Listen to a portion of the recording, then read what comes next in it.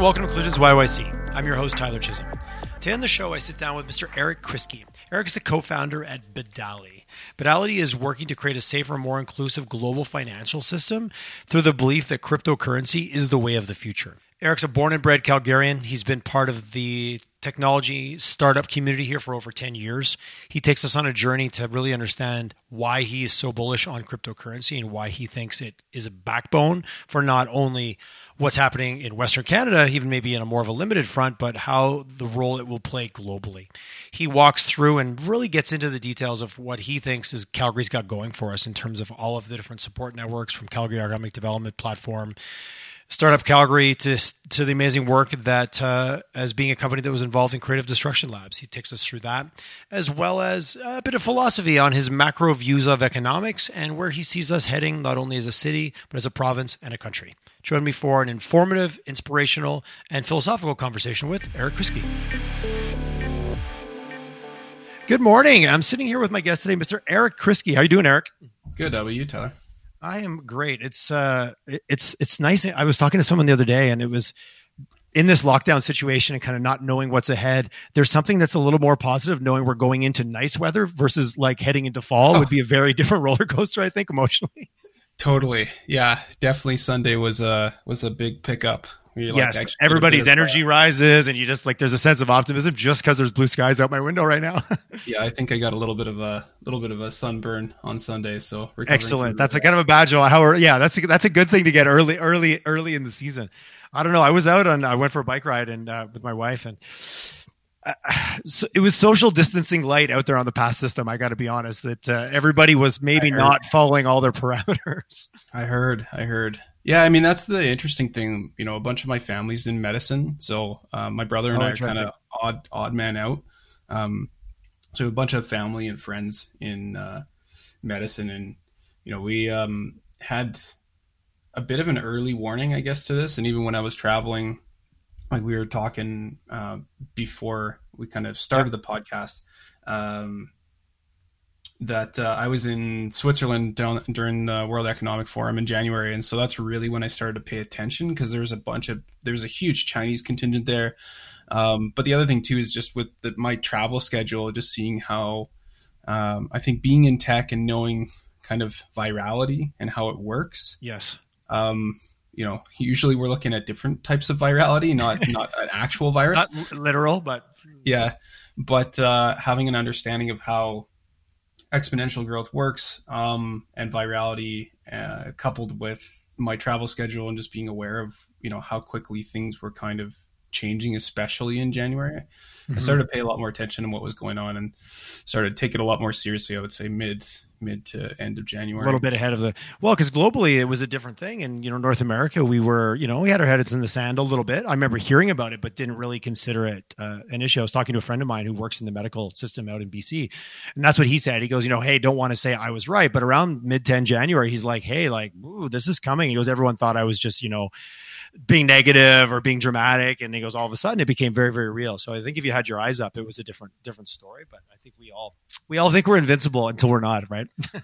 Yeah, I mean, honestly, that's even sort of the challenge even today, right? Like, you know, most people still, as a percentage of population, haven't been infected or hasn't directly impacted them. So it's hard to relate unless it's directly impacted you. And I think that's one of the things here. I mean, the other, you know, I guess thing for us is in our business, we deal with people all over the world. And so we were dealing with people, you know, via Telegram or chat or email in China, in Singapore, in Japan, in Hong Kong.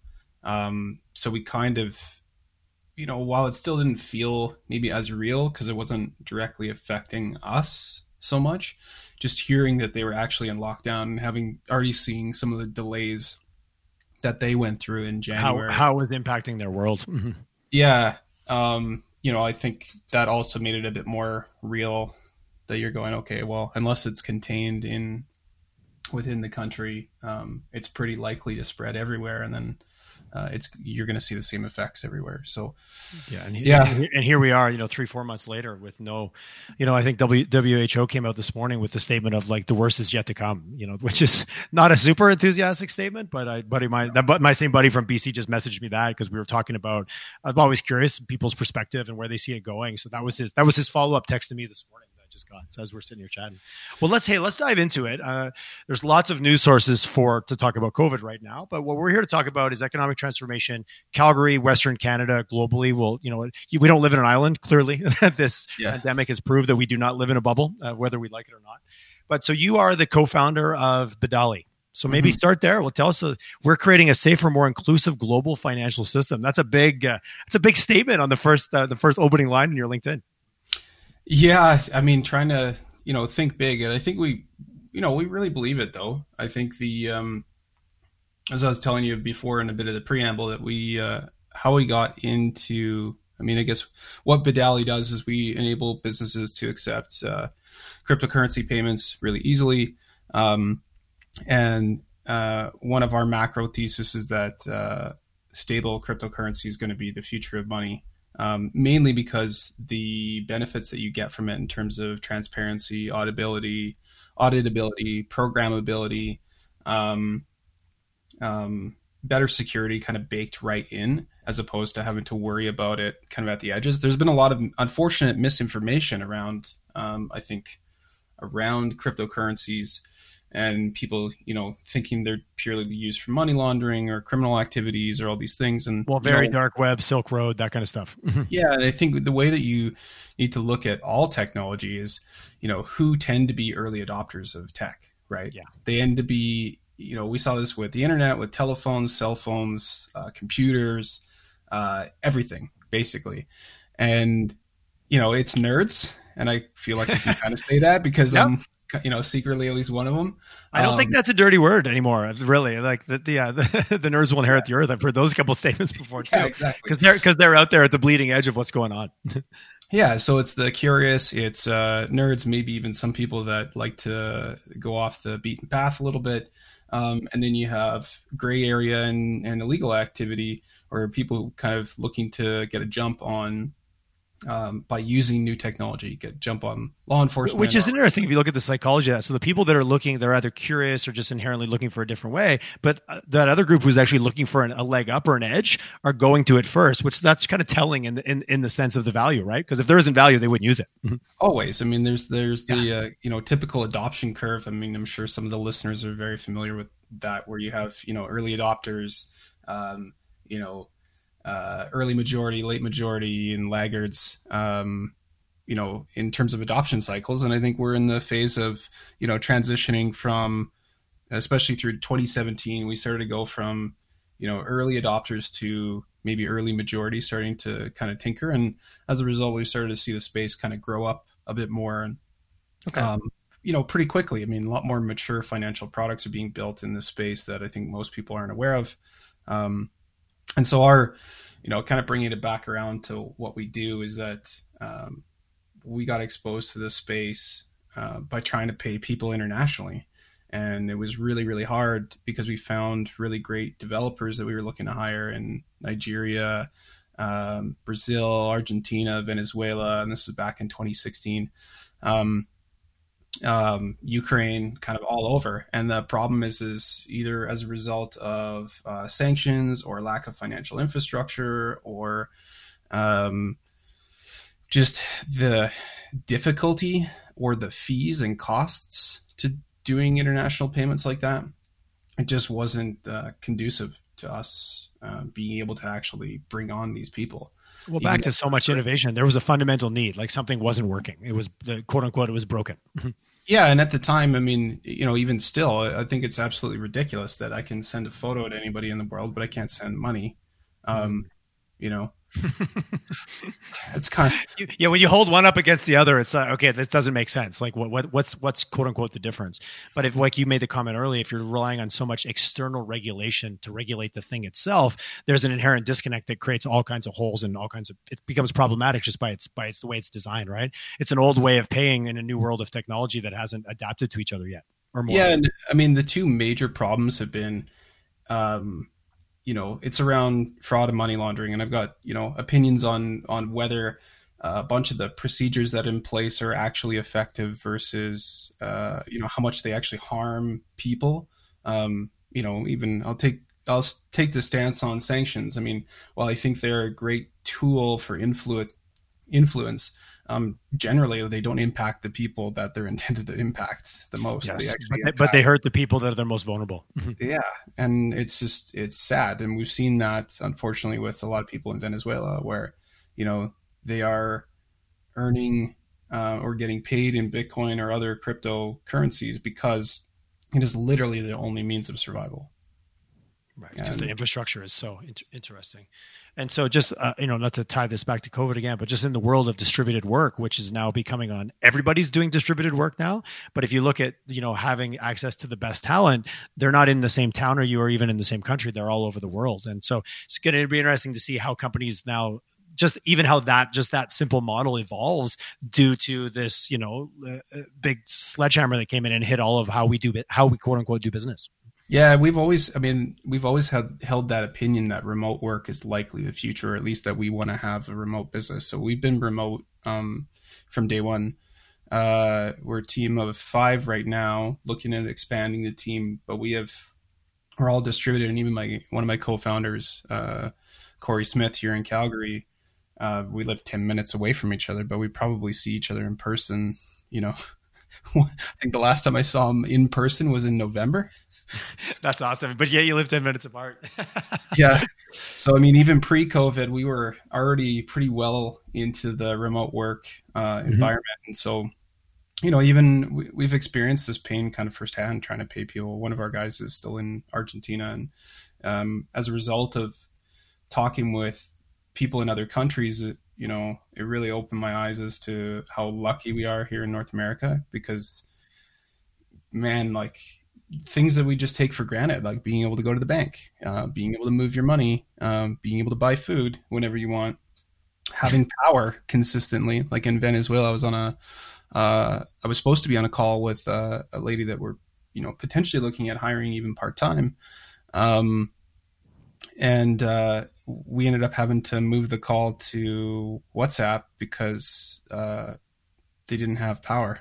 Rolling blackouts. No, we are so fortunate on so many, to a certain degree, you can't help but take it for granted just because it becomes the norm. But every once in a while, and the more you're exposed globally to other environments, the more, again, it helps keep perspective. Because yes, we take turning on the switch and having the light come on for granted. Absolutely. Yeah, totally. So, I enjoy that. I enjoy living in that world. But when you think about, the ability for technology to influence in other environments where people, like you said, they just don't have the same infrastructure we have, and then what role technology will play, and their adoption will be immediate because there's no barrier. It's just instantly better for them. Yeah, I mean, that's where we, kind of why we think that stable cryptocurrency as a macro thesis is the future of inevitable future money. Is because for a lot of these people now, all you need is an internet connection in order to have a multi-currency bank account. And that's incredibly powerful. And, like there are, now you're playing at the balance of how do you make sure that people don't use it for illegal activity, which is still a very small percentage, but still, is a very real concern. And balancing that with the impact that it can have, the positive impact that it can have with other people. So for us, our opinion has been, if that's the future of money, the only way that it actually materializes is if you can actually use it to pay for real goods and services. Yes. So otherwise you're just kind of passing the buck down the line. And so this has led me down the rabbit hole of, what is money, and really thinking deeply about that. Published a 5-part series a couple weeks back about a little bit about that touches on this and history of money, but also in relation to, what's happening amid COVID and how is this potentially changing not only our macroeconomic environment, but with all this quantitative easing, how is this impacting things on a global scale? More of a focus on the U.S. since it's the major economy that drives global finance.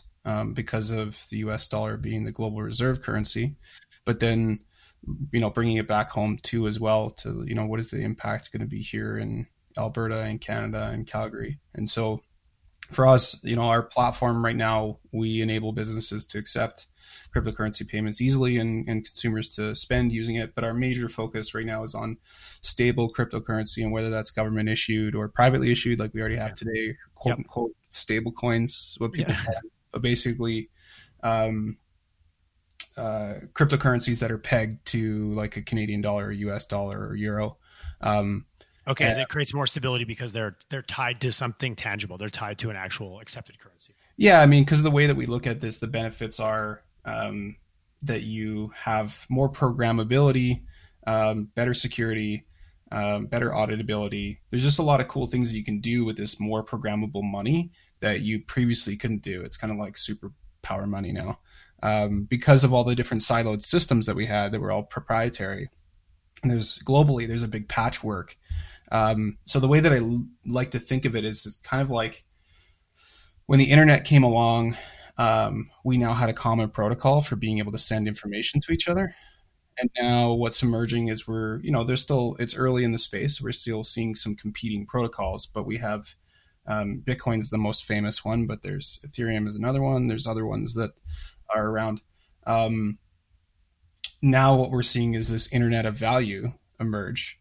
And that's a new term for me, internet of value. Yeah, and making it a common protocol that anybody in the world can now use instead of all of these different siloed systems for moving value around. And in this case, I'm more interested in money, but other things like stock. I like it when you bring it back to if you put it onto the concept of value and then building it out from there. That's an interesting way to kind of level it up. In my mind. I mean, it could be data, it could be, there's a bunch of different things, but at the end of the day, we think that what's happening is this, what happened with the internet is we saw a massive reduction in cost to transmit data and communicate, while at the same time seeing a massive increase in frequency. So if you look at, over the last 30 years or 40 years, pre-internet era, we had to, we were sending physical letters and stuff, right? And how many could you pump out in a single day? Well, you're pretty limited. And now you're seeing people just blast messages and how many millions of messages get sent every day. So basically for pennies, if not free. Yeah. And so we expect the same thing to happen with the transmission of value, is that this is going to be the next iteration. In terms of speed of change, I'm just curious because it touches on such an interesting of money and value and currency in different countries and all the complexity there. Is it just going to inherently take longer because it's more complex, or will the masses gravitate this eventually and it becomes there's the push pull kind of side of this, right? Yeah, I think it's the opposite. I mean, you definitely have regulatory challenges and so on if you want to be regulatory compliant like we are, and that does take time. But I think at the same time, I've got a theory that since the internet came around, especially with social media and, GitHub, for example, where you can iterate on code and kind of remix people's other projects, we've just seen a proliferation of work and creativity, especially in the cryptocurrency and blockchain space. Because I think you now combined a real monetary incentive for people to remix stuff other than just, pride. Because there was already a lot of activity happening on GitHub, which, there's been pros and cons to that too. But I think the net win here is that you have the innovation, the pace of innovation has been astounding. And I think, my opinion is that with the internet and social media, word just travels so much faster as we're seeing, like even amid this pandemic, a lot of people are thinking like, it's going to be potentially like the Great Depression and we won't see this for, we'll see real impact and recovery 3 years out or 5 years out or, and my opinion is everything's compressed, like timelines that happened previously. It's more dramatic, but it's shorter. I agree with you. Yeah. Yeah. And so I think the same thing with cryptocurrency adoption. And, it took a while to kind of get the ball rolling, but I think, we've seen quite the adoption globally pretty quickly. I think the big hamper there has been stuff that we talked about before, which was user experience is still a little bit challenging. How do you actually get cryptocurrency? We think the best way, frankly, is to earn it. But that kind of comes back around to the thesis, or our thesis is like, in order for somebody to want to earn it, they got to be able to spend it or use it. There has to be a perceived value. And if that perceived value is at least a titch higher than alternatives, that's what you'll put your time and energy to. Humans are kind of simple that way. If I see the value and it's clear to me, I'll invest my extra time in it. But if I can't use it or do anything with it to, provide my needs. And I like what you said about, are we going to be a little slow in North America? Maybe, because it's easy. Like, my life is good, but if I'm in a part of the world where I'm being held back by the infrastructure, by the government, by the regulatory, by sanctions, by all those things, I'm going to be pretty motivated to find a better solution, and I will be open to trying anything. Yeah, I mean, we think a big one. We know a big one because we have data here, is around inflation. Like, inflation is an incredibly powerful motivator. And now the crazy thing, my background's in computer science. So I went to U of C, kind of born and bred Calgarian, which is kind of rare. It is. We've had a couple on the show. But I've always had a keen interest in macroeconomics. So cryptocurrency is kind of this perfect marriage of the two. And okay. Yeah, totally. as of late, even right now, like, from a macroeconomic nerd perspective, I'm like, this is the most exciting time to be alive, because we're seeing crazy stuff play out that's never happened before, and then nobody really knows how it's going. And as you said earlier, at an accelerated pace, at a compressed. I liked what you said. I mean, everything's compressed because the way things move is so much faster, because there's so much interconnectivity. We're not even on islands even a little bit. No, so I think it's really hard for people to, you can anecdotally say, even Ray Dalio, for example, I have huge respect for him. Managed to meet him briefly in Switzerland as well in January, which was a huge highlight for me. But he thinks that it's going to be kind of, things will play out similar to the Great Depression and other series that we've had before. You can go back in history and look at, when kingdoms fell, a lot of it was through debasement and rapid money printing or inflation. But the interesting thing now is we've never had this level of interconnectivity before. And we've never had this level of global interconnectivity. We've never had this level of speed of communication, and even frankly, speed of moving money around and value transfer already. We think it can be much better, but it's already still way better than it was during the Great Depression. Well, to compare it to 1930, it's not even in the same breath. It's not even in the same, it's like hyper speed ahead. Yeah. So I think in terms of, you'll see similar cycles happen where, we're already seeing capital injection happen. Mm-hmm. We may in fact see inflation happen, especially in some countries where they don't have the ability to just print money at will, kind of like the US does right now. Mm-hmm. We may see some form of universal basic income, or UBI, kind of happen. I mean, frankly, that's kind of sort of what's happening to some. I was going to say, this is the closest we've ever been to something like that right now. Absolutely. Yeah. So now you're getting into this weird world of, even with the US buying up equities, even for businesses, or giving bailouts where they're going to potentially own equity. Like, are we now seeing the nationalization of some private industry? Are we? That's a whole another. Yeah, there's so many layers of it that are like little pieces of all kinds of different political backdrops, even if you want to play it out that way. Mm-hmm. Yeah. So I think, we'll see similar things happen to what happened previously, but looking at timelines and trying to time things, I think is pretty much impossible. I also think that we may be surprised, because there are a lot of things that we didn't previously have before that could dramatically change how this, pandemic and resulting economic, how it all plays out, recession, let's say, plays out. So. Yeah, it's hard not to be a little bit and again, I don't want to sound because there is a lot of negative and the people that are dealing with this and it's impacting their life negatively. But it's a pretty exciting time just for the sense that the apple cart has been flipped over. So what's going to happen? And I think that's exciting as an entrepreneur or someone who's excited about, entirely optimistic about the future. I'm pretty excited to see where this all goes. And I think there's going to be opportunities for all of us in all different walks. So there's my segue into this is fundamentally about economic transformation in Calgary. So you're a startup in Calgary working on a global stage. How's that been? Or what's your views? We can talk about a little bit. What's it like being a startup in Calgary? And you've been, like you said, very involved with the startup Calgary scene. We talked offline, but also how's it been like, the world you're playing in is so much bigger than Calgary. Does being here have an advantage, disadvantage? What are your views on that? Yeah. So lots of views there. I mean, I'm, like I mentioned, I'm a born and bred Calgarian, huge fan of Calgary as a city, especially as I've traveled so much. It just feels so nice coming home. We're so lucky to be living in Canada and even Calgary itself. I mean, this is maybe going a bit deeper, but thinking about, at least prior to the last few years, I think really looking at Alberta as a relatively safe place to live economically, definitely safe in terms of people. I spoke before that it still has this small town, big city vibe. It does.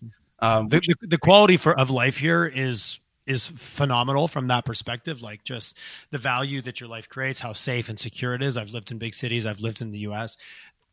There's nowhere in Calgary I wouldn't even think of not going, compared to some cities where you just don't go there, like just at the simple, like personal level of safety. Yeah. It's pretty rare, right? That, walking around at nighttime, you're not, Yeah. Be street smart, but you don't, like some neighborhoods. I lived in LA for a while. You just don't go in those neighborhoods. Like it was just not a thing. So I think, I've always been a huge fan of coming home, even though I kind of had an inkling to move away.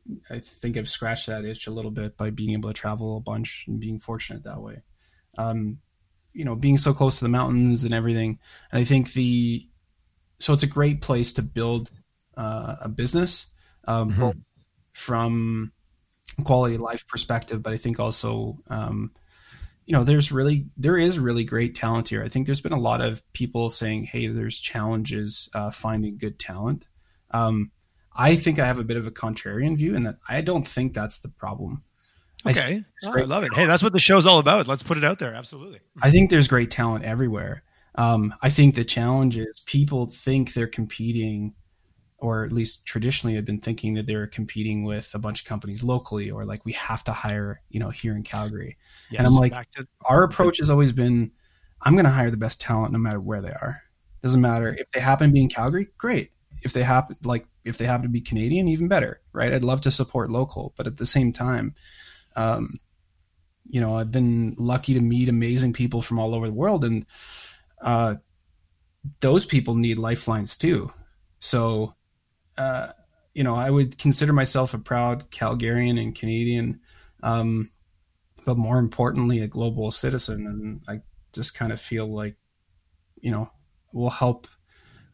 to help, coming back to our vision, creating a more safer, more inclusive global financial system. I think like that's really where my head has been at for quite some time, and that being based in Calgary is a great spot because my family's here. It's a great place to live, safe economy. We thought very seriously, especially in the space that we're in.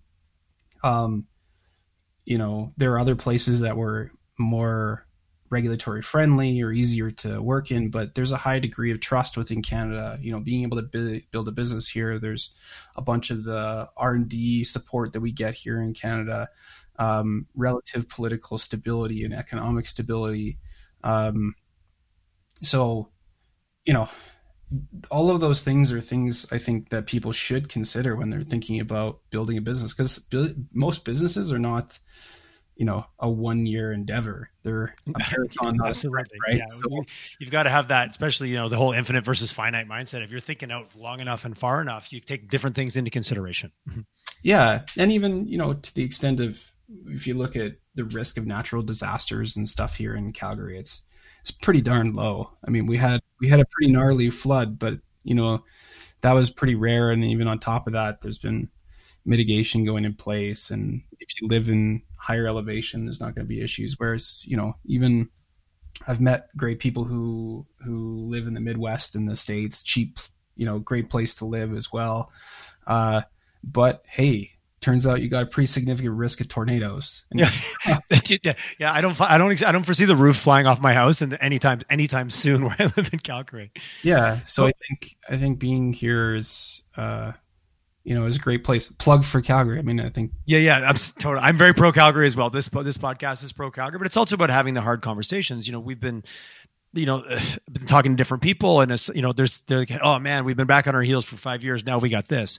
Then I talked to someone else. They're like, well, yeah, we've been back on our heels for 5 years. So we should be good. We're already building our way out. So this shouldn't even be a roadblock, because it feels like the double black swan event. That's a very trendy term right now in terms of the oil price shock that we're dealing with, as well as on top of COVID and kind of seeing the road forward. So any thoughts on Calgary from that perspective of kind of things that you said you've had support at a government level? Like, is there things that you see that we're doing well as a city or a province even? I know it's hard to just talk about the city. It's immediately larger than that.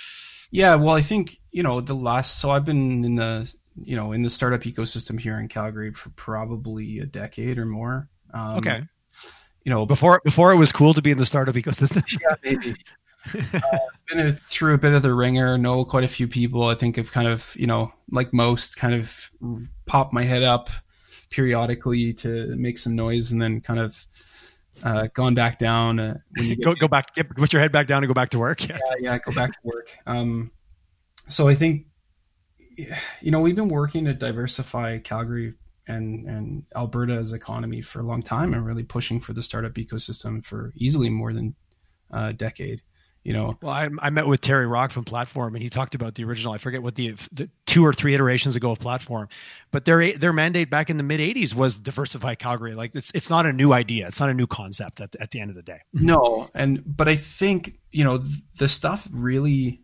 I personally felt that the last 2-3 years, we really started to see that actually happening. A lot of that, and this was driven by just a whole bunch of people finally getting on the same page. So, Startup Calgary, I think moving under Calgary Economic Development was a huge win, because Startup Calgary was always this like sort of catalyst for startup stuff, but never had the support and resources to actually be effective. We know. Okay, interesting. Because I've only got to know them in the last couple of years, so I've only seen this iteration of it. I didn't see it. I didn't know them before. Yeah, and I've known people I know the people that started Startup Calgary. They're no longer here, but they started it. And then, some of the board members previously, and, trying to make decisions and get funding, and how is this going to work? And do we have enough people to even champion things? I mean, we talked offline, the big challenge that I think we still have, which is why this podcast is incredibly important, and other resources like this, is highlighting what's actually happening in the city. Like, most people have no idea what's going on. And no, we absolutely.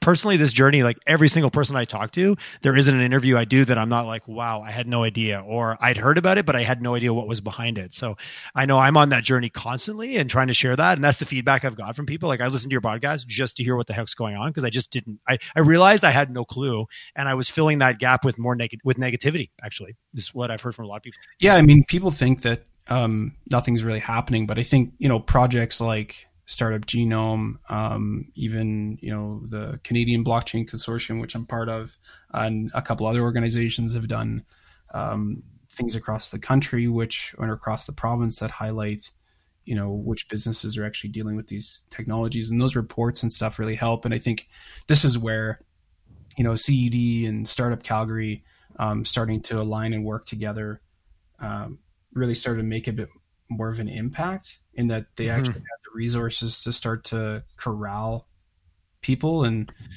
break down those silos that we've traditionally had. I think, the other thing too is, say what you will about the NDP government, I think previously, but they were probably the most central government we've had in Alberta in quite some time. At least they definitely swung that way. Because I mean, you can't ignore the oil and gas industry when it's the major industry, and driving. And I think, as we're seeing with COVID, everything's interconnected. So the trickle down effect of a major industry having a hard time, like they have over the last 5 years, let's say, but especially now, and likely even more pain to come in the next year, that has a huge impact. And so, you need to make sure you support that, but at the same, so the interesting thing with the NDP is they kind of, I would say probably initially campaigned a bit more of a socialist sort of agenda, but definitely had to adjust and swing to be like, hey, we do need to support, more traditional conservative media. Yeah, it felt like once they got, I'm not being a big pro NDP, but this isn't a political show. We're nonpartisan, but it's a real conversation. It was interesting as they got in, and slowly their message started to balance out. Like month one, it was one message, but 6 months later, the message was much more balanced because you can't ignore the backbone of what has been the province, while at the same time not only focusing on it, which I think was maybe a little bit what was happening before. So like everything, there's a balance somewhere in the middle that we seem to have a trouble finding because we swing too far. Mm-hmm. Yeah, and I think, at least on the tech side, that was one of the huge changes, is that we finally saw a level of coordination across all, not just startup people, but then also, people who had made money in Alberta, either on real estate or agriculture or energy, really starting to become more educated around how to evaluate tech deals and invest in tech deals and support the tech ecosystem. We had the Alberta Innovation Tax Credit that the NDP introduced, which was huge because that changes the fundamental model, like the risk models around investment too, which was honestly massive for getting specifically oil and gas investors kind of over that hurdle of willing to take a bet on something that they may not understand quite so well and can't necessarily price in the same way that you can price commodities and risk with tech investment. So, well, it's a much more intangible world for them. And being investing, I know lots of like private equity and families in town, and their mandates were only to invest in oil and gas because that's what they knew. But then all of a sudden that wasn't returning anymore. And it was a big transition from them. It was like they had an identity crisis just to invest in something different. So paving that road for them is a huge way to make that start to happen. Yeah. And this is, if we're talking about transformation and opportunity, I think this is like now become a blunt hammer. Yesterday we saw oil futures go negative for the first time ever. Yes, I saw that. So, crazy times we live in, but I think this is there's a quote of the day: crazy times we live in, t-shirt, done. Yeah. But this is where, the transition to diversifying, in my opinion, has to happen if Alberta and frankly Canada. Yes, it's not. We go beyond the borders for this conversation. I agree. Yeah, this is a Canadian issue too. If you have a province lose a significant portion of its GDP and all of a sudden within a span of a few years go from being, let's call it a have province in air quotes, to have not, it's going to be massive for all Canadians. So I think this is why, Fed support as well as provincial, I'd like to see some of that come back, because I know the Conservative Party killed the Alberta Investor Tax Credit and a couple of things that were actively helping the tech industry and ecosystem. Have you seen that kind of in your ecosystem? Because I've talked to a few people that were directly impacted to that. So did it have that negative effect that was originally when it first happened, the media kind of grabbed it, but then they kind of dropped it almost right away. It kind of disappeared into the background in my mind. Yeah, definitely. There's no way about it. Yeah, there's no way around that. Definitely, it had a negative impact. You have to look at, typical returns to say it's not working when it's only been around for 2.5 years. Is very short-sighted, because typically this takes 7 to 10 years to play out. There's been precedents set in lots of other countries, the UK, Germany, Silicon Valley famously, but like a bunch of these places have had some sort of, especially in the UK and Germany, have had investor tax credits, and a lot of our other provinces too. We're the only province today, as far as I'm aware now, that doesn't have an investor tax credit. So, what does that do to startups? They, when you're nimble, you go somewhere else. You're going to go somewhere else. And so I think it's very counterintuitive, and this stuff does take time. I think the other thing that wasn't highlighted is we've seen some really great tech companies that support the oil and gas sector and the energy sector. And as a result, they've made the oil and gas industry a lot more efficient, which means less FTEs, or in some cases, in other cases, empowering their people to be more efficient, more effective. And so there was a huge percentage, and I think it was close to 50, of a lot of the companies that benefited from the Alberta investor tax credit were oil and gas tech companies. So interesting. Okay, I never heard that number. I didn't know what it actually was or what the impact was, and how you tied all that together. Huh. Yeah. So to kill that, to say, hey, we're going to support the oil and gas sector, is kind of like clearly there's a data gap. Yeah, that feels very short sighted all of a sudden. Yeah. So I think that's where one of the things I'd like to see come back, and I think this is, if we bring back to what was working well. Previously, I think, we finally had harmonization across startup ecosystem, investors, municipal government, provincial government, all championing. We want to encourage diversification. So, the two major industries I would say that benefited from that were the brewing industry. Yes. The explosion there that we had, which, there'll likely be a correction coming up as well, like most markets, and then the tech sector too. So I think, that's the stuff that was working well. I think, the stuff that's not is, and this is maybe almost a bit of a Canadian issue too, is that we don't buy local enough. Like, the buy local. That's another thing I think this COVID situation is really bringing to light, the importance. If we don't support local, it's going to go away, and I'm on a bit of a rally against that. I don't want to live in a world of just at the most basic level, franchises and national chains. I want some homegrown stuff in my community. And I think that starts right from the coffee shop on the corner all the way up to businesses like you talked about.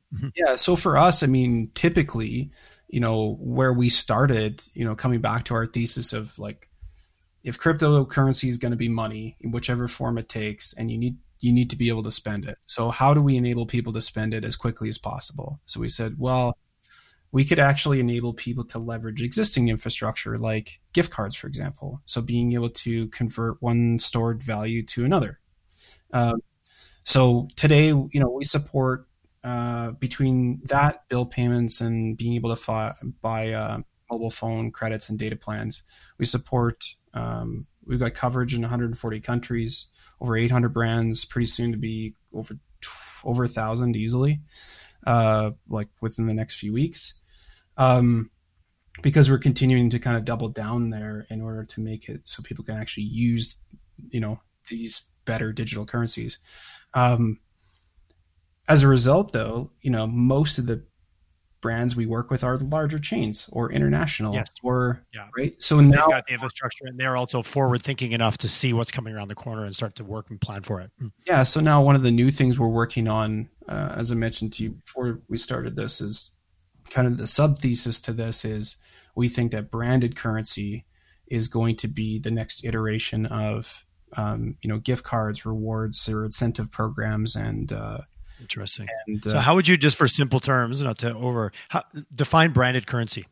Yeah. So basically a brand having their own cryptocurrency. So Walmart, for example, already simple as it is, right? Patent, for their own, in quotes, stable coin, but basically US dollar denominated Walmart coin, right? That you could use as a gift card. So what we're trying to do is Canadian Tire money on steroids, basically. Yeah. To oversimplify. Yeah, exactly. Yeah. It's a great Interesting. analogy.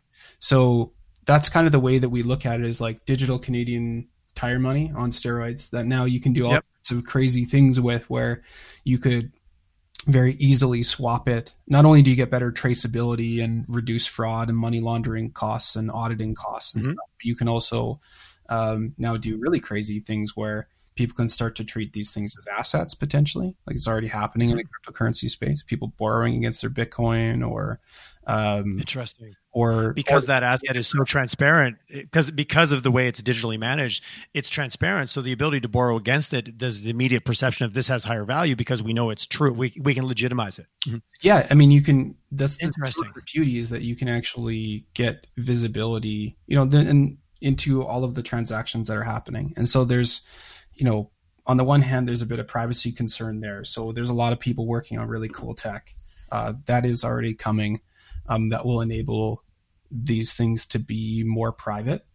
Okay. So that somebody couldn't just say, hey, Tyler, I see that you've got, $10,000 in that wallet address or whatever, or I see that you sent your money to all of these different people. But being able to see things on a more macro scale. Such a balance of transparency versus privacy versus government involvement. And man, so many layers when you unpack it all. Yeah. But being able to see things on a more macro scale is really interesting. So one of the things that we're actually working on as kind of a thought piece and likely a bit of a POC coming out in the next few weeks is kind of ties some of this stuff together. So we're calling it the Canadian Social Assistance Token. So think of it like food stamps on steroids, basically. Okay. So the idea being Canadian Social Assistance Token. Yeah. So the idea being that you can actually invert the flow of money to give the government a bit better visibility into, on a macro level, where funds actually go, and also increase the efficiency of being able, not only the speed, but also the efficiency and cost of being able to move funds around. So right now what's happened, for example, is we had, if you're familiar with the emergency bank account, so CEBA, I think is the acronym. Yep. Canadian Emergency Bank Account for businesses to be able to draw on. So it's $40K for those who had. Yeah, I was saying the $40K, and then $10,000 might be forgivable down the road, kind of thing. Yeah. So what the central bank needs to do is says, okay, we're going to issue this as credit. Now we need to figure out which commercial banks, like how do we allocate this, $250 billion pool of funds that we're going to, or $200 billion pool that we're going to put into, all these different commercial banks. How do we divvy up that pie? How do we get reporting onto how this actually was distributed, which businesses benefited from this? Like, there's a lot of overhead there, and to do this really rapidly is really, really hard. So what we're suggesting is actually inverting it. And instead of going from central bank to commercial bank to the individual, and this is worse in the United States. So it's like there's multiple middlemen all the way along the money printing or credit issuing trail. How do we go maybe the other way and say people can actually apply and get money directly from the Fed, meeting certain criteria, but because there's the security benefits, it's really hard to fake transactions with cryptocurrencies and distributed ledgers, because there's the transparency around anybody being able to basically audit on a macro level, at least the flow of funds. We can actually provide a lot of visibility into how much of this money is actually allocated and to who, and could enable is the ability for banks or large corporations like utility providers or telecoms to be able to just net out with the central bank. Because ultimately, interesting. Yeah, I understand. Where funds end up flowing, or a lot of the funds end up flowing at the end of the day, is they end up going back to the banks, or going back to, as people pay their mortgages and credit cards and so on, or they end up going back to these utility providers, right? So there's a huge percentage of that ends up just flowing back to these large institutions that could easily. So why not using this format? Why not streamline that whole process? Yeah, and then create and have huge transparency on actually what actually happened. Yeah, so that's one of the things that we're looking at doing over the next bit, even just as a proof of concept to show what's possible and the benefits. Because the cool thing here is like, we've spoken with some people at the Bank of Canada. The neat thing is that they would actually have a bit more visibility into how much, at a minimum, which they don't really have right now, is, okay, we've got, this pool of funds that we've allocated for this resource. How much of it is actually allocated versus how much isn't, right? They could easily just look at a dashboard and be like, cool, 50% of this has already been distributed. It's working, or if it's not being distributed or not working, what's holding it back, or what's actually going on? Yeah. So right now that requires a lot of phone calls, with a bunch of different stakeholders, including not just banks, but also businesses on the ground. And then they're relying on, community leaders and short. It's an antiquated model right now. So that's the way that we're looking at things. And so as a result of that, we kind of think that these two things could kind of intertwine with branded currency, sort of being this next evolution of digital gift cards, and that you could actually just convert this social assistance token to a branded currency, a digital gift card, be able to redeem it at certain businesses. So when Facebook came out, was that, I don't even know, 8 months ago, 10 months ago, with their, I think it was, I forget even what they called it, but would that be considered a branded currency when Facebook kind of put that out and kind of went out in the media, made a big splash, and then it kind of didn't? Or am I thinking of that differently? Yeah, yes and no. I mean, like, you're nodding your head side to side and forward at the same time. Yeah, yes and no, because I think like so we actually did one of the first integrations of Libra. It's not officially live. Libra, that's right. So the concept is that it was meant to be sort of this global currency that isn't, Facebook's own coin. Yes. They're the ones driving it. There's a consortium put together. I mean, it's kind of a rabbit hole to kind of go into how it's structured and things like that. But at the end of the day, like, it's sort of this middle ground between a branded currency and not. So it's not really meant to be Facebook coin per se. However, right now it's pretty much driven by Facebook, and I would say you could argue that the only difference right now is didn't call it Facebook coin. Yes. Okay. They named it specifically. But that being said, that's not their vision for it, and I think we definitely appreciate and align with the vision, which is why we jumped on it when it first came out last summer. It's still in the testing phases, so it's not ready for mainstream prime time yet, and there's a bunch of regulatory hurdles they need to jump through. But this is kind of where we see things going. And we've had some businesses approach us already about being able to use their own branded currency as a solution for this. So not in Calgary yet, because this is also fairly new stuff. And I would say, we haven't really put the word out until even now about some of this stuff. But if we bring it back to, how does building a startup how is it in Calgary? I would say most of the businesses, like now we're transitioning to a phase where how do we support local businesses and how do we work with businesses or Canadian businesses? Because most of the people that we've worked with have not been in Calgary. And frankly, haven't even been in Canada. Like a lot of the people that we deal with are, international brands, mainly based out of the States. A lot of the other cryptocurrency ecosystem players, exchanges, wallet providers, mining groups, people that are doing more decentralized lending. So kind of think of it like neobanking, but using these new, more efficient, more programmable monetary mediums.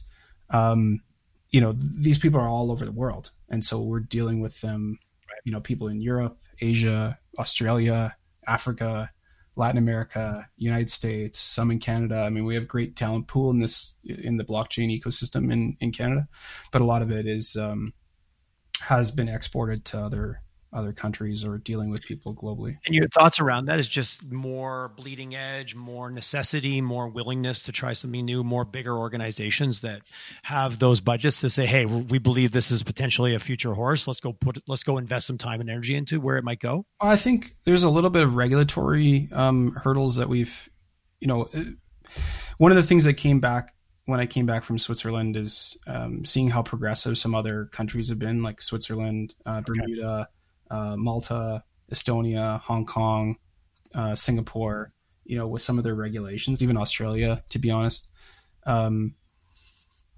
around businesses that are dealing with cryptocurrency, because there's still this stigma associated with it, like we talked about around, there absolutely is. And I've heard from anyone who's worked in the banking or in the financial sector in Canada or even North America, they're notoriously resistant to change is what I've heard from anyone who's gone, hey, this is a new, better way. No, that's not for us. But I know it's changing, but I've always heard historically they've been very slow to the line. Yeah. Well, I mean, banks are kind of notoriously slow, I think, too. Yeah.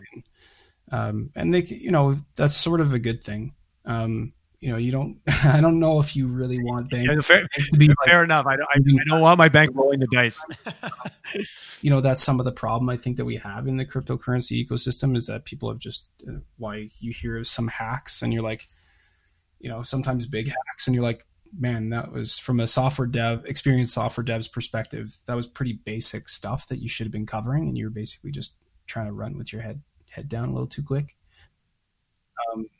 Some are more sophisticated. I mean, but I would argue that some of the more sophisticated hacks could happen to any organization, including our leading financial institutions. I mean, frankly, there's a lot that the banks could learn from people in the cryptocurrency space in terms of the tooling that's available for counteracting money laundering and fraud, fake IDs, like all sorts of stuff. The cool thing is a bunch of these companies are new, right? And so we've been able to not be encumbered by legacy systems. So we got to build on the new shiny stuff, which is using AI for detection and able to integrate that in months instead of years in a multi-million-dollar budget. So there's for sure the blockchain ecosystem is far ahead of most bank security. Everything from money laundering and fraud detection to anti-phishing technology, things like that, multi-factor authentication. Well, just based on the level of transparency and how auditable everything is, it's better set up to not have as many holes. Mm-hmm. Yeah. From what my understanding of it as I'm learning about it. Yeah. So when you think about bringing this back to Calgary for a minute, it's hard to, this is such a global conversation. It's hard to bring it to just go, well, let's just talk about Calgary for a second. But as a startup guy and someone who's been in the ecosystem for 10 years in Calgary, is there anything that you look for? As if, I asked this question of guests, if you and I were going to build our dashboard and, 6 months from now, we're going to come back and look at our dashboard and say, hey, look, we got some greens here. Calgary's doing well because we're doing this, this, and this. What kind of things would you look for specifically as, startup or even broader sense? What would you put on the dashboard that you and I were going to come back to 6 months from now and chat about?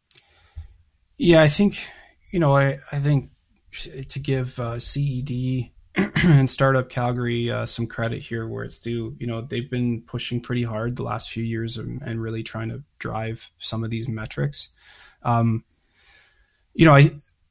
think the first one is kind of coming back around to why I've been a little bit less involved in the ecosystem, over the last few years is I think we need businesses that people want to work at. I think we need innovative. Oh, interesting. Okay, I like that one. That people are excited to work at. Because a lot of the good people that I know are working remote or, and this comes back to sort of this global talent pool scenario, is that they're either working remote or, they've left and gone down to the Bay Area or New York or Austin or, even Vancouver or Toronto, to work for cool companies. And it's not to say that there aren't cool companies. There's very cool companies here. I think it's just a lot of people don't know about them. So I think that's one of the main things that I would like to see is like more highlights around which companies are around here. I mean, I think clearly investment is massive. I mean, you can't build companies without capital or cash. So, that seeing more local investment would be huge. Especially if we're able to attract investment from outside of Calgary. Outside this ecosystem. Right? It can't just, you can initially be seeded by, and we're fortunate enough to have some amazing angels like Michael Lang, Chen Fong, James Lockery, co-founded Wave. So we've got some great local investors, but honestly, that just kind of happened. Like some of those relationships I had kind of built, others were intros from other people, other investors, but really we were looking outside of Calgary for the most part, I've spent most of my time speaking with investors in Vancouver, Montreal, Toronto, New York, Silicon Valley, some out of Asia, some out of Europe. Because the deal terms you're going to get are a lot better. People seem to be more willing to take bets. And are more familiar with the VC sort of model. I was just going to say, back to your earlier comment, are they just more comfortable with this kind of an investment model versus more of a traditional, what has been a Western Canadian and VC model? Yeah, definitely. But I think also, a huge win that we had here in Calgary, which almost slipped my mind. We're a CDL company this year. So we're actually in the CDL blockchain stream in Toronto, which is just about to wrap up. I think our last session's at the end of this month. And you guys are involved. That's interesting. How's that experience been? Good. Yeah. I mean, it's been great in terms of getting connections and keeping you accountable. I think the Cadence, I don't know if you're familiar with the program, but it's a little different. Yeah, I am a little bit. I forgot a couple of friends are involved with I had Evan Hugh on the show. I had Judy Fairburn on the show. So both huge players in that environment. Yeah, perfect. So I think that, for Calgary, that was huge, because not only did that start to bring a good format together on how to incubate companies, because what I've been advocating before, even over the last decade, is like the two major things that have been missing in the ecosystem. It's not capital, it's people's education on the investor side, and knowing how to evaluate a good deal, and then being comfortable enough that they can make an investment, right? But then on the flip side, having entrepreneurs that actually know what makes a good deal, and understand. Everybody bring their pieces to that puzzle, right? Yeah, and this is where I think a lot of the work that Startup Calgary had started and wasn't able to really do until they came into CD, and where Platform Calgary is now filling a void, in getting early stage businesses to become investable, or people who have an idea. Like, how do you go from cool, I got an idea in my basement, or while I was in the shower, to now becoming, the early stages of a business. And, we started to set up that ecosystem of how do you graduate businesses along. I think the big thing that we're missing still today is investors willing, and including foreign investment. So this is partly a highlighting exercise of businesses here, but it's happening. Companies like Zayzoon, for example, they raised 14 million, I think, last year. Adabotics raised a huge amount of money. So we have businesses that are local that are starting to attract attention, which is great. We just need to keep on that momentum and keep highlighting the wins that are happening here, so that we can attract foreign investment, and also attract,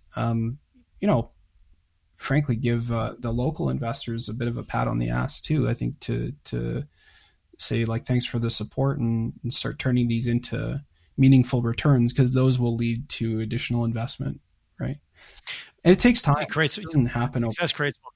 A lot of people I've heard from, and depending on different sectors, is that we're not the best at telling our story, because there's, we're too head down, ass up kind of doing the work sometimes. And you don't, like, these companies don't tell their stories. The wins don't get talked about. And it's a very, we have these success stories, and then they disappear into the behind the scenes. Yeah, I think it's a very like Canadian prairies kind of attitude though too. Like, I've gone back and forth to Toronto a lot this year. It's definitely, you notice, between New York and Toronto, the East Coast side, there's a lot more hype, let's say, and less delivery. And definitely in the prairies, but even on the West Coast side, more delivery, not enough hype, probably. So again, somewhere in the middle, there's always a balance. It's the extremes. You're right. There's no lack of bravado in some like cities like Toronto, New York. But here, there's a little bit more of that humble, just kind of get her done. But, the best kept secret, that usually doesn't work out. Yeah. Especially these days. I mean, what I would like to see, if we were to put it on like specific metrics, investment dollars coming in. I know CED and a bunch of the other groups look at jobs created. I think that is useful metric, obviously. But that doesn't always indicate growth, especially in the software industry. Like, I hate to say it, this is why I've been talking with other people around how do I diversify in which, sectors would be able to actually transition energy jobs without a ton of retraining, and be able to repurpose infrastructure and machinery without having to do a ton of rework. Because SaaS businesses, frankly, like, they automate away, FTEs, right? So I mean, job growth isn't necessarily the best metric, in my opinion. I think investment dollars and revenue are likely a better one. And I think this is where what I've been kind of speaking with the Fed government around is, like, especially mid-COVID, the time right now is to support. One of the things we're still lobbying for is for businesses that maybe haven't taken, that they remove the restrictions around the wage subsidy qualifiers. So, okay. And potentially for SEBA as well. But I think especially the wage subsidy qualifier, like, we had a big win on Friday with the Fed Gov saying, hey, we're going to pump another 1.2 billion into R&D, and specifically tech. Yes. Because I think this is the time when, invest in R&D, right? Keep people at work, invest in technology. That coming out the other side is going to exactly. Massive gain. Tool up and invest in the future that it is coming, and to your point, maybe faster than it's come before. Yeah, and arguably faster. And the same thing with the wage subsidy too. I think there are businesses right now, I know from talking with founders, that are in a decent cash position, but they push pause on hiring or dialed it back or because of the uncertainty. And if a business is growing or doing reasonably well, then that's a very strong indicator that amid the new world we're going to be seeing, that they are likely going to be successful.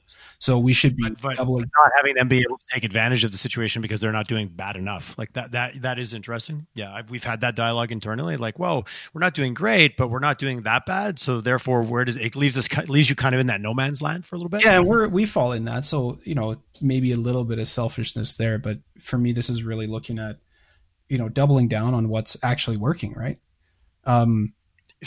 Yes. And support. Well, that's it. That's the interesting psychology we have. Like, do you lean into the person who's subpar, or do you invest in your high performers or your medium performers that have the potential to be high performers? Absolutely. I think sometimes we invest in the bottom. We don't invest in the middle or the top because we just kind of leave that run. And if you look at that as a whole ecosystem perspective, you really want to lean in on the horses that are already like out in the lead, not trying to prop up the stragglers. And I don't want to sound cold in saying that statement, but you're right. If you're doing okay now, man, accelerate those guys. Well, and I guess to keep rolling on some of the agenda stuff, like I know, one of the questions you had was like, when do we know whether we've arrived, I guess, in terms of... Yeah, that's a funny question now, hearing it said back to me, actually. But I think that's a great question. I don't think you ever really do. We're likely continually improving, but I think, one of the good indicators, well, I hate the term, but like unicorn, right? But I think if we start to see, whether it's a successful exit to existing companies, or I would love to see a Calgarian company, like tech company, go public. Like a proper and go public, stay here, keep operating, growing that whole model versus the sell and the out. Yeah. I want to see another Shopify. I want to see it come out of Calgary. I'm hoping that we can maybe be one of those companies. But even if not, like that's what I want to see, because I think that what Shopify did, not only for Ottawa, but frankly, all of tech in Canada, is... I was going to say that feels like a Canadian success story for sure. Absolutely. Yeah, I mean, it shifted the narrative where we went from being a bunch of businesses that typically exit maybe a little too early to American or foreign investors, to going, maybe we can be a world leader in something.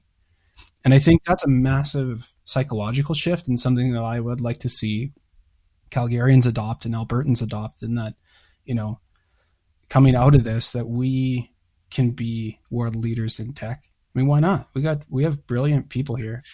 I was going to say, why not? There's no real reason right now. We certainly have no lack of smart people, to your point. And a great place to live. And honestly, some of the... Yeah, circling right back to the quality of life. If you look out the window right now, it's beautiful outside. Yeah, some of the lowest taxes in Canada, and even some, frankly, around the world. Like, there's startups that are built in Sweden and startups that are built in Norway and like all over the place. And, they pay significantly more tax. They're astronomical compared to here. So there's no reason other than people just kind of coming together, supporting each other, and I think sharing information. So, one of the things, even I was on a call with CD yesterday, I think, there's some great stuff that Platform Calgary is doing to support people. Startup Calgary has a bunch of great initiatives as well.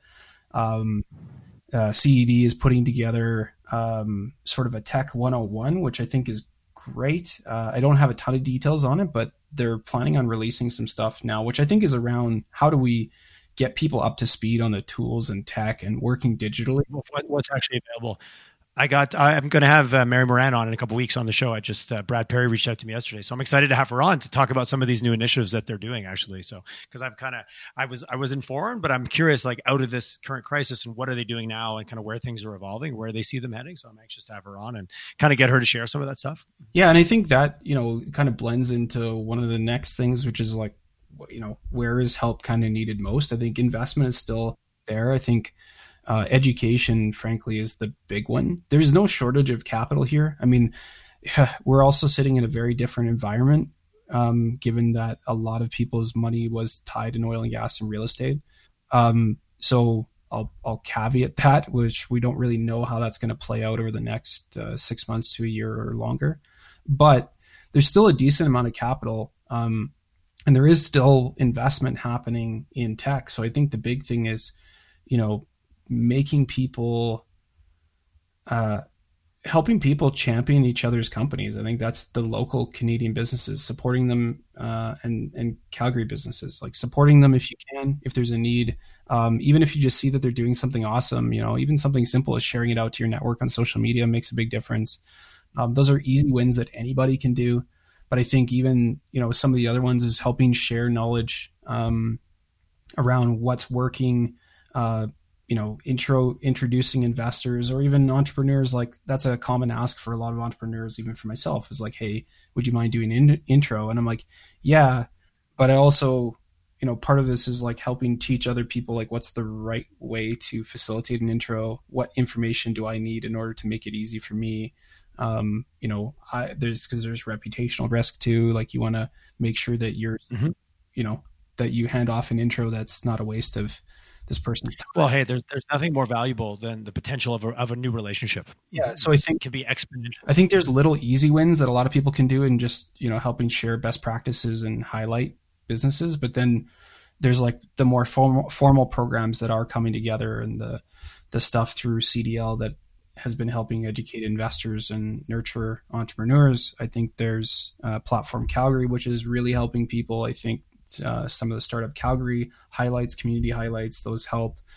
CED now putting together some of these more retraining programs or bringing together groups for retraining. I think all of that stuff is helpful. It takes a bit of time. So to get people involved like that. None of these things do happen overnight for sure, but you're right. I think, and I've had so many guests on, like if you look at we've got all the ingredients to bake the cake, we're just slowly bringing them all together. Like it's not baked yet, but if you look at it, all the ingredients are all lying around the table. Yeah, I agree. So I think the big thing there is awareness, like making sure people know that those things are available. Which is exactly part of the root of this show. Like, what Kevin and he approached me, he's like, I'm having all these conversations, but I don't think they're talking to each other. We need to get a rallying point, which was kind of our the root motivation for the fact that, you could have 10 conversations, but realize that none of them had talked to each other, and they all should be, or at least half of them should have been, and they're not.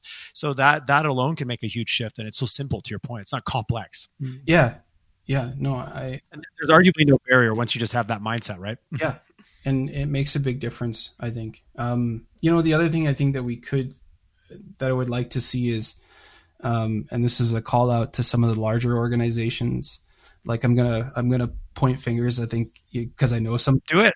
Do it. Perfect. Solium, I'd like to see them engaged a lot more.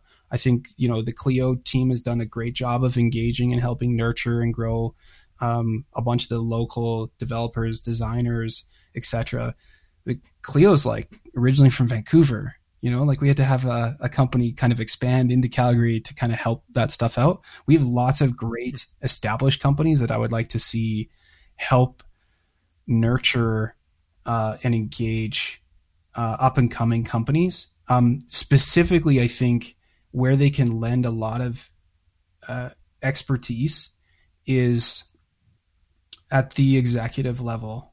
Like being able to help nurture people who are that mentorship, that guidance, that, hey, don't step on this landmine, step over here, step over there. That's huge value. I agree with you. A lot of people have been saying, oh, we're lacking all this executive leadership. And it's like, sure, we might be lacking some of the traditional Silicon Valley leadership.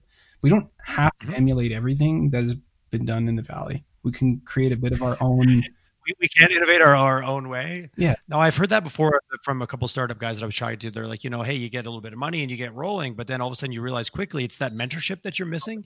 It's not necessarily like, okay, I've got a pile of money, but I don't really know what my next 2 or 3 steps, or I can see one step, I can't see 2 or 3. And having other entrepreneurs that are on multiple exits or kind of been on that journey that you might find in the Valley as an example, I've had that put out there as like, there is that bit of a gap, but I like what you said. There's no gap in senior leadership. There's just maybe that specific when you get into tech or some of the things that this new ecosystem is going through. Yeah, but even there, I mean, I think there are lots of great tech companies that have been around that, like we've got GPS companies that are some of the world leaders, right? They've been around for 15 years. Yeah. And it's like, Do those guys know how, or men and women know how to run a business? Yeah, for sure they do. Do they know how to scale a business? For sure they do. Do they know how to deal with other tech businesses and do, co-development, do licensing agreements, source supply chain from China? Yeah, they do. So those people need to, I would like to see them come back and be able to have a more of a more formal or even informal, but mentorship program where we start to close that gap. Because as an entrepreneur, even myself, I think I'm a reasonably smart dude. Make lots of mistakes along the way. I'd love to avoid making mistakes. We've surrounded ourselves with some good advisors and entrepreneurs as well. But what I look for in a mentor is somebody who has been a stage or two ahead of me, or he's even a stage or two, because that's the best mentor, is somebody who fairly recently went through the grind that you just went to, because they can be like, they have a deep appreciation for it. So I think that's what I would like to see come together. And I think the other thing that I would like to see, come back to the table, which is a bit more federal, because I do think it's been great the last few years in Calgary. We've seen a lot of people start to play nicer together.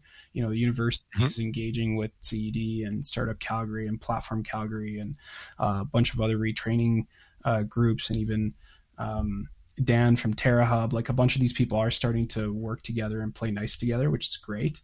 That was a challenge we had before. What I'd like to see is CED collaborating maybe a bit more with Edmonton. Okay, interesting. I'd like to see with their economic development group. The ecosystem in Edmonton is quite different. That I've heard from a few people that they said, hey, I don't want to say this, but Edmonton's a little bit ahead of Calgary. Their ecosystem is different. Their tech community operates differently. That there's a lot of things that it's doing, they would say, was better than what Calgary's doing in terms of positioning itself as the future. I've heard that from a few guys. Yeah, so I'd like to see them do a bit more of that. I also, fingers crossed, I would like to see those two groups, those economic, the major economic development groups, engaging more frequently with the provincial government. Because I think, well, back to, we're not on an island, right? We're all Alberta, and then we're all Western Canada. How does that all tie together? And this sense of isolation and put up the walls is not conducive to a good future. Well, and we want to attract people to Calgary, but I think this is sort of a case of, rising tides float all boats, where we, if we make the case that we can have a strong innovation sector across all of Alberta, you're going to start to see, more funding from external parties, including Fed government, but even external investors and VCs. Like, you can't just, I think we're still a little too early and a little too small to just say, hey, we're going to go it alone.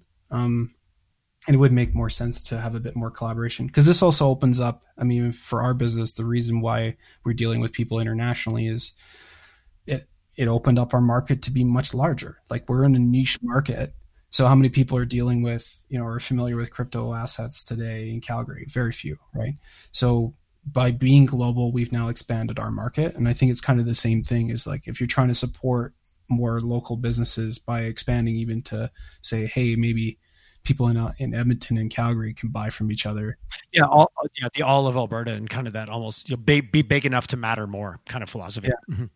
So that's what I would like to see. I think, but I think I'm positive. I think we're making good ground. I think, being realistic, trying to be realistic. I think Alberta's going to go through a pretty rough patch over the next bit. I think it is. Yeah, I think it is going to get a little bit worse before it gets better. I agree with you. Just the culmination of events that we're dealing with right now. Yeah, but I think it's incredible.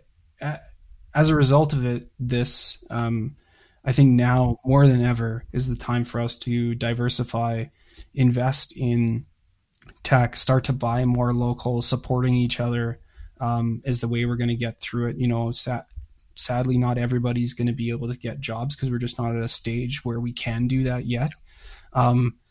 And this stuff does take time, but I think, I think we have a real opportunity in front of us to reimagine what Alberta looks like. And this isn't, throwing away the energy sector, but I think this is really starting to create the incentives and the environment and really, I guess, water the seeds that have been sowed over the last decade around growing I like system that. Finally, and starting to move from seedlings to,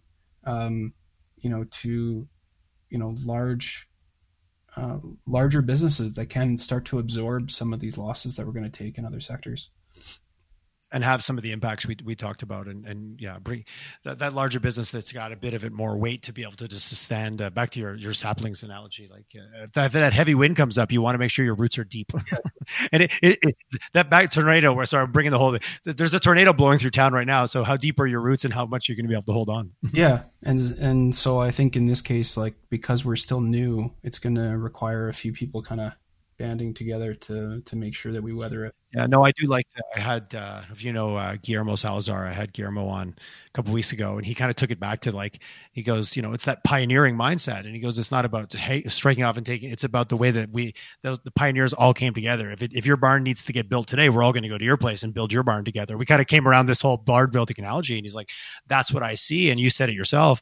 How do we bring more people together to help each other with shared knowledge? And like, hey, if you need a little lift up over here, I'll help you, but then you help me. And his belief was, that is the only way forward. And he goes, we're getting better at that because we're still not as good at it as I think we need to be, which is kind of what I heard you say a little bit today. Yeah. Well. I mean, the summit, the big thing is awareness and then paying it forward. I think we have a lot of the resources coming together. We have a lot of the talent. We have a lot of the people thinking the same way now and working together. I think it's just more of that. And then yes, and never have we been more motivated just by sometimes external fact. Necessity, is the mother of all invention. So certainly right now we kind of have no choice as businesses to evolve in some way just to survive. And then hopefully you turn that into thrive pretty quickly. Yeah, totally. Eric, I appreciated our chat. I think we were factual, we were philosophical, we were big picture, we were right down to micro, right to macro. It was great. Yeah, well, thanks for the time. And I appreciate it. Oh, it was my pleasure. I always joke selfishly, if no one else listened, this would still be well worth my time because I get to have amazing conversations with people like yourself. So thanks for your honesty today. And I appreciated getting to know you. It was a great time. Thank you.